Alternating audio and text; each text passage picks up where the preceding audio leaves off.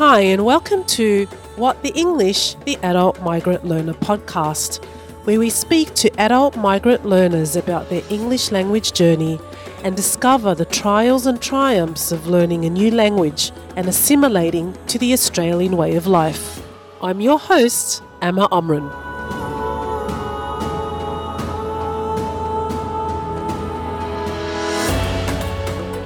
I would like to begin by acknowledging the traditional custodians of the land and pay respects to their elders past and present. I also extend our respect to Aboriginal and Torres Strait Islander people. Hi everyone, and welcome to Series 2, Episode 4 of What the English, the Adult Migrant Learner. In this episode, we chat to Branka. Branka comes from a teaching background. When she arrived in Australia, she enrolled in various courses and worked her way up to managerial positions in the adult literacy sector. Branka's story resonates with each and every one of us and inspires courage and hope. We speak to a different cohort of people in Series 3, so listen out for more eclectic stories coming your way in the next few months. But for now, here's Branka. I just want to say thank you so much for being a part of Series 2 of What the English. Tell me a little bit about your journey here to Australia. I came from former Yugoslavia in 1994 as a refugee from Bosnia. I came here with my family. Back then, there were two girls and my husband, and we came on a humanitarian program. We were fortunate enough to have a family here who sponsored us to come, as well as help us in those first couple of months to settle and to navigate through Australian system. Were you fluent? Not at all, Amma. I had no English. Oh, okay. at all. Oh, see, look at that. Never assume. I thought that maybe you were fluent already. I mean, we're exposed to English through music and movies, but I was not that lucky. I wasn't in a class at school, at high school and primary school with kids who learned English. I was in class where we were learning Russian and French. So bad luck. I couldn't Okay. do anything. Oh, wow. But I love them anyway. So my first experience, proper practical experience with English was on a plane when I had to order food and I had no English at all. The only word that I understood was a sandwich because it's Okay. And that's important.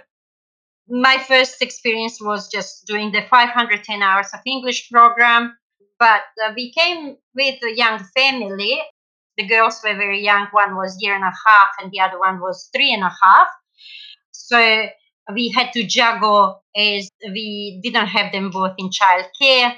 So my husband would go to school in the morning and I'll do the afternoon classes, or the other way around, depending on our language levels and classes schedule. So yeah, my first English test was 0 plus. So that was my assessment, Amma, which I was very proud because we came in March and in April we started with English classes. And from March to April, I learned a couple of sentences that I could put in writing on my assessment. So yeah. I remember we had a conversation a while back about your circumstances, like upon arrival. I remember you mentioned something about suitcases or luggage, or just some of the struggles, or how you overcame adversity. Is there like a specific thing? Probably my sentence was coming to Australia with 2 bags and 2 children. That's the And thing. That's the one that what you said. all Yes. our belongings and all our assets that we had. So Yeah. really lost everything, and it was not easy. But as I mentioned before, having a family to stay with, share apartment and start slowly to build up. It was a huge challenge just from that first day, actually, where you don't know what's ahead of you. and how you are going to cope with, and not knowing the language, not being financially, secured to be independent and to just be comfortable was a bit of a challenge. However, as I said, having somebody to support you, as I said, we had family to stay with. Was very tight, two-bedroom apartment with four adults and two young children. Oh, really? Yeah, we managed, and we prioritized language as our first goal to get to work on, which was not easy. No matter how much you try hard, you're dealing with other problems. You think about family overseas. It was still wartime, and you think of family who you left behind. But that is one thing, and on the other side, you think of your children and the future here, and how do you start, and where do you start? Yes, yes. And on the top of it, you think, okay, I have to study English. So, Yeah. So when you were studying, you were staying with family. So what happened after that in terms of your next few steps, like with finding work and all of that? I did my first a year and a half of English, which I really wanted to work on as much as possible. And then I tested myself in, let's say, to enroll into something else, not just English. So I enrolled in certificate two in office administration, something. So just to be with Australian Okay. kids with a young, That's so good. I didn't know that you did that. That's I did. awesome. They were all young kids in their early 20s. And I became friends with them because I just wanted to listen to their pronunciation and to learn English Yeah, yeah. from them. And I couldn't catch on day one, I couldn't catch a word because they were speaking so fast, so quickly. And I think it helped me in a way. I finished that certificate successfully. And then I had my son here, and I didn't want to stay in a house with a baby. My oldest started prep, and I put my hand up. I was brave enough because my background is in teaching. So Yeah. I wanted to volunteer at school, and that was my way just to see how Australian education system works, and to test if I see myself in there as well. Yeah. It was also for me a way of learning language as well, because kids would see the books, the small prep books, were one picture, one word, and then maybe a small sentence, short sentence, and all. So it was, I think, both benefited from it, kids as well as myself. That was my volunteering as a part of get around and see how the things are working. And my next step after that was there was a job advertised at Noble Park English Language School. And at that time, there was a huge influx of migrants from former Yugoslavia. And I went for an interview. Maybe they saw that Okay. I was a teacher, I'm volunteering. Maybe that's what appealed to them. And God, that was my first experience with work, with the interview. I was Yeah, that's so good. horrified. Good on you. I was horrified. They all had questions for me.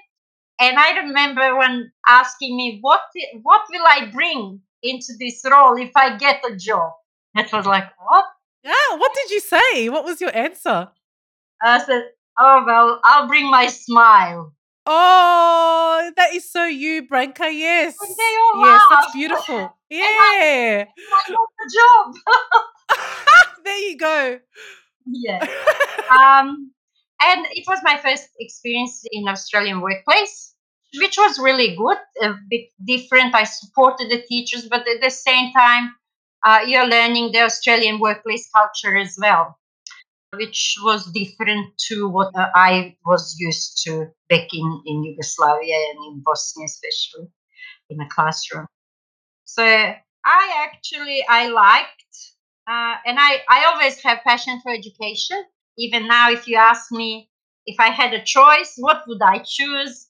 If you reverse back to 18 to 20, and I would again go into education and be a teacher. That's just me. So Yeah. Well, with I have to agree with you on that one. Like if that was me as well, hands down without any hesitation, I would always say teacher. Yeah, I've been saying that since I was 5 years old. yeah. Apparently my parents used to tell me that every time they used to pick me up from kinder, the teachers would go, "Oh, your daughter, she's so bossy. Oh, she's always bossing all the other kids around." And I'm like, "Oh, yep." In grade one, I have two older brothers and two younger. And my oldest brother started school, and I wanted to go with him to school.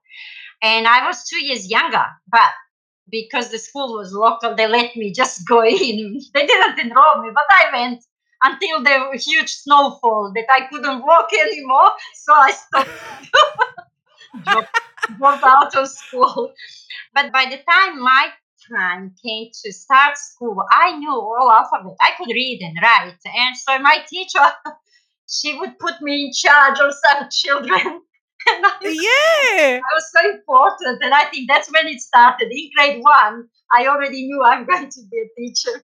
A teacher, exactly. Because that's the thing. I used to always gather all the kids around and start reading books, and I would be the one instructing them to do things. Oh, do this, go over here, this group here, these two go over there. All the teachers are like, your daughter's, she's a bit much.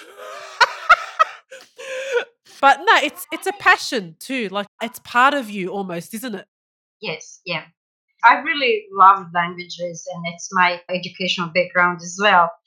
I always try to find through languages rules, exceptions, links, and not shortcuts, because there is no shortcut in learning a language, but try to Yeah. find good way, easy way to learn rules and how language works, which took some time. Yeah. With you having that experience, you know, coming here and going through that hardship and starting off with not knowing the language, and then you've delved into this field teaching adults English. And as you know, with teaching adults, they come with their own experiences, they have a specific set of skills, as you did. So do you feel that you really relate quite well to them being their teacher? There must be a lot of benefit in that. I think so too. When you share your story with them, when they find out that you were in their shoes as well, and then where you Yes. are now, they see that as a motivation. Yep. And it took me a long time to get to go to university and do my postgraduate in order to teach in Australia. But I didn't give up. It took courage to gain that confidence on the top of, bringing up your family and dealing with all daily life and issues. But when you go into the classroom and being there first, when you go through the pre-training, when you do those interviews with the students, and they tell you their stories, and you can relate to them because you've been there as well. And then once you start sharing your story, I think it gives them courage. They may think that everything is dark and there is Yes. no hope. Yes. You're giving them hope. Essentially, just through sharing your story, you're giving them hope. Yes, yeah. In a way, also, you gain their trust. You share those jokes and those anecdotal stories that relate to, going into a shop and struggling to express and explain what you want to buy. And I'll give you this. I'll share this with you, Amma. Yes, please. It was still through that time when I was still learning English. And, as I said to you, I like the rules. And number four, FOUR. Yep, four. Flour to make a bread or to make pancakes. It's FLO, isn't it? OUR again. And you think Yes. number four is four, then flour should be floor. Yeah. Because OUR in both cases. Yes. So I went to a milk bar next to the apartment where we lived, and I said, "Can I have a kilogram of flour?" And poor Yeah. elderly Greek milk owner, he goes, "No, love, floor is this? And he's pointing at the floor. I said, Aha! and he goes, you want flower? Flower is in the garden. I don't want flower. Yeah, yeah. No, he gave up. I think he lost patience when I was trying to convince him that flour is what you make bread. Is what and this is why I've called the podcast What the English? But he walked out from behind the counter. Come here, love. And he picked that packet of 1 kilogram of flour. And he said, is this it? And I said, yes. And he goes, this is flour. Oh. Flour. Okay, so flour and flour and both the English, Shama. Yeah. So Yeah. share those stories with the students. And that was, for example, that is language tricky things about English. But in a workplace, I also, not at the one that I mentioned before, but later when I was studying, I was just doing just other jobs just to support family. And body language that we use, if you don't understand Australian culture, the way we communicate, whether it's verbal or body language, how can it impact those around you? So my gesture was seen with my hand, where I was saying that something was fine, but the way that I put my hand was interpreted as get lost. So I got in trouble. So many things that we migrants face when we come to a new country. So Yes, I think yeah. having that experience in my language learning journey as well as employment experiences, and then sharing, going back to a classroom and sharing it with the students, I think it's very important as a way of encouragement and as a way that, yes, you can do it. Yes, you can achieve your dreams or whatever goals you set up. Exactly. Language, yes, initially is a barrier, but it can be overcome. That's perfectly said. Yeah, thank you, Branka. Yeah, definitely. People come to Australia with so many knowledge and skills and talent, but Exactly. because language is stopping them to express it, to prove it, to show to others, it's a pity in a way that people are scared to show us Yeah, what they know. In our classrooms, sometimes just through informal conversation, yes, we do have set curriculum, but there is that opportunity of flexible content, and that's where you can touch base on anything, and then that can lead to them to open up about the skills and knowledge that they bring with them. exactly. Exactly. I used to play basketball, and I volunteered in primary school where I currently live, and my kids all were in primary school. And I started volunteering at lunchtime to teach kids basketball. And then we Great. all locally we won within the council. We were number one, and then we went to regional. We won a regional, and then we went into state championship. See, that Wow. it's not just about it's a work. People are coming with so many different skills, Yeah, and yeah, we should yeah. give them that opportunity, encourage them. Exactly. That's right. That's right. And I think the other thing is that fear. Like, I know that a lot of them are quite scared, like you said. A lot of them, I think, also have this fear of making a mistake. Yes, And like you said, with the classroom and informal conversation, I had a lot of students that would always say to me, I don't want to say anything because I'll be laughed at, yes, or someone's going to tease me about a certain thing, or I can't pronounce this properly. And so it does start there. It does start in the classroom. If they feel that it's safe and, completely open for you to make errors, and that's why they're here, they should know that no one's perfect. We all make mistakes. It's the beginning, yes. and the teacher does help, of course. The teacher is there as a role model. And like you said, to encourage them to just speak freely. It has to start somewhere. If they don't start talking, with their classmates and with the teacher, and then they're embarrassed to do it outside when they're going out or going shopping or with their neighbors, they're going to stagnate. They're never going to be able to move forward. I think class. really the first place where they should gain that confidence. Exactly. Yes. And Yep. then from there is, the phone call that you make, your next door neighbor that you greet and you share a plate of food if it's your special occasion.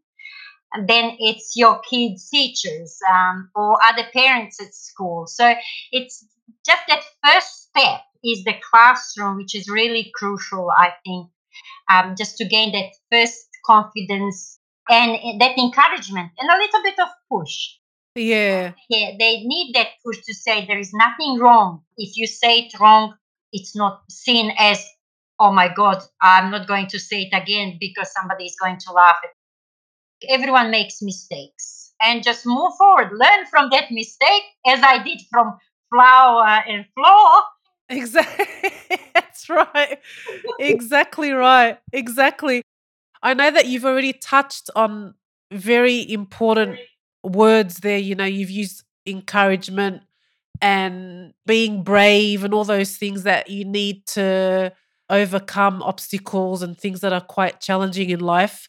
But if you did have three specific words to help motivate a student or someone that wants to achieve specific goals, what would those three words be? Never give up. Great. Just believe in yourselves or just, yeah, have faith in you. Nobody is perfect. So there are so many. And I'm just talking from my experience through all those years and that journey from leaving the country, coming here, facing all different turmoils in my life. But I never gave up. And I think that's what we should be. Just follow the dreams and you will achieve your goals and your dreams. Yeah, that is so true. I completely agree with that, Brank. And I was just going to say, there's always that light at the end of the tunnel. I think we just need to take it one step at a time. There's nothing really more than we can do other than that. Take it a day at a time, take it a step at a time. Otherwise, it just gets too overwhelming. That's it, Amma. Yeah. We should never give up. I think even whatever challenge we come across with, we should just learn from it. We should just face it and learn. Even a tiny bit of it that is a learning experience that we can take from, that we learn something new.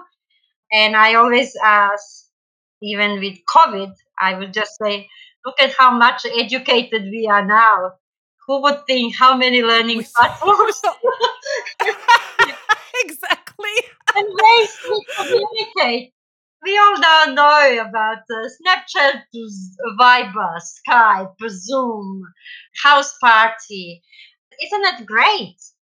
It's great. I mean, I agree. It's so true. I was just going to say, just so that everyone knows, all of you guys who are listening out there, I'm actually interviewing Branka on a different platform, not Zoom, but on a different platform online as well. So, there's no way I can see her. So, if you do think that, the sound quality isn't so good, I mean, hopefully through editing we can do something about it. But, this is the reason why. It's because we're doing the interview online. So, yeah, you're No, right. no matter how far we are distance wise, the digital literacy and all these possible platforms have brought the world so close. Close together. Yep. And the world is so small now.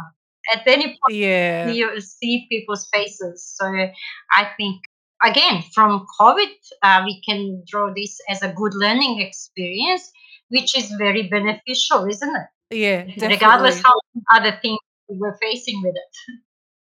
Thank you so much, Branka, for sharing your story. I really appreciate it. But before we finish up, there's just one more question I've been asking all my guests in this second series. What does freedom mean to you? Freedom means a lot. It's that ability to engage, ability to live the way you want it, in a way that best suits individuals, from which I believe also in language and communication becomes part of as well. But I think I would just summarize it as expressing yourself and your needs in a way that resonates with others is my way of saying freedom. Oh, that's great. No, thank you so much, Branka, for your time. And I'm sure that a lot of people out there listening to your story will definitely get a lot out of it. And I'm so happy that you've come on board to be a part of it. So thank you so much. It's my pleasure. Yes, I can just tell everyone it's small steps that count. And as I said to you, from 0+ level in English to volunteer, to become a teacher, to become a coordinator, to become a basketball coach, everything is possible. It's just, it doesn't all come at once. It takes time, and just go for it. That's great. That's an excellent way to end. Thank you so much, Branka. Thank you. This episode is brought to you by What the English, the Adult Migrant Learner. Produced by Martin Franklin, East Coast Studio. Please subscribe and share this podcast with your network.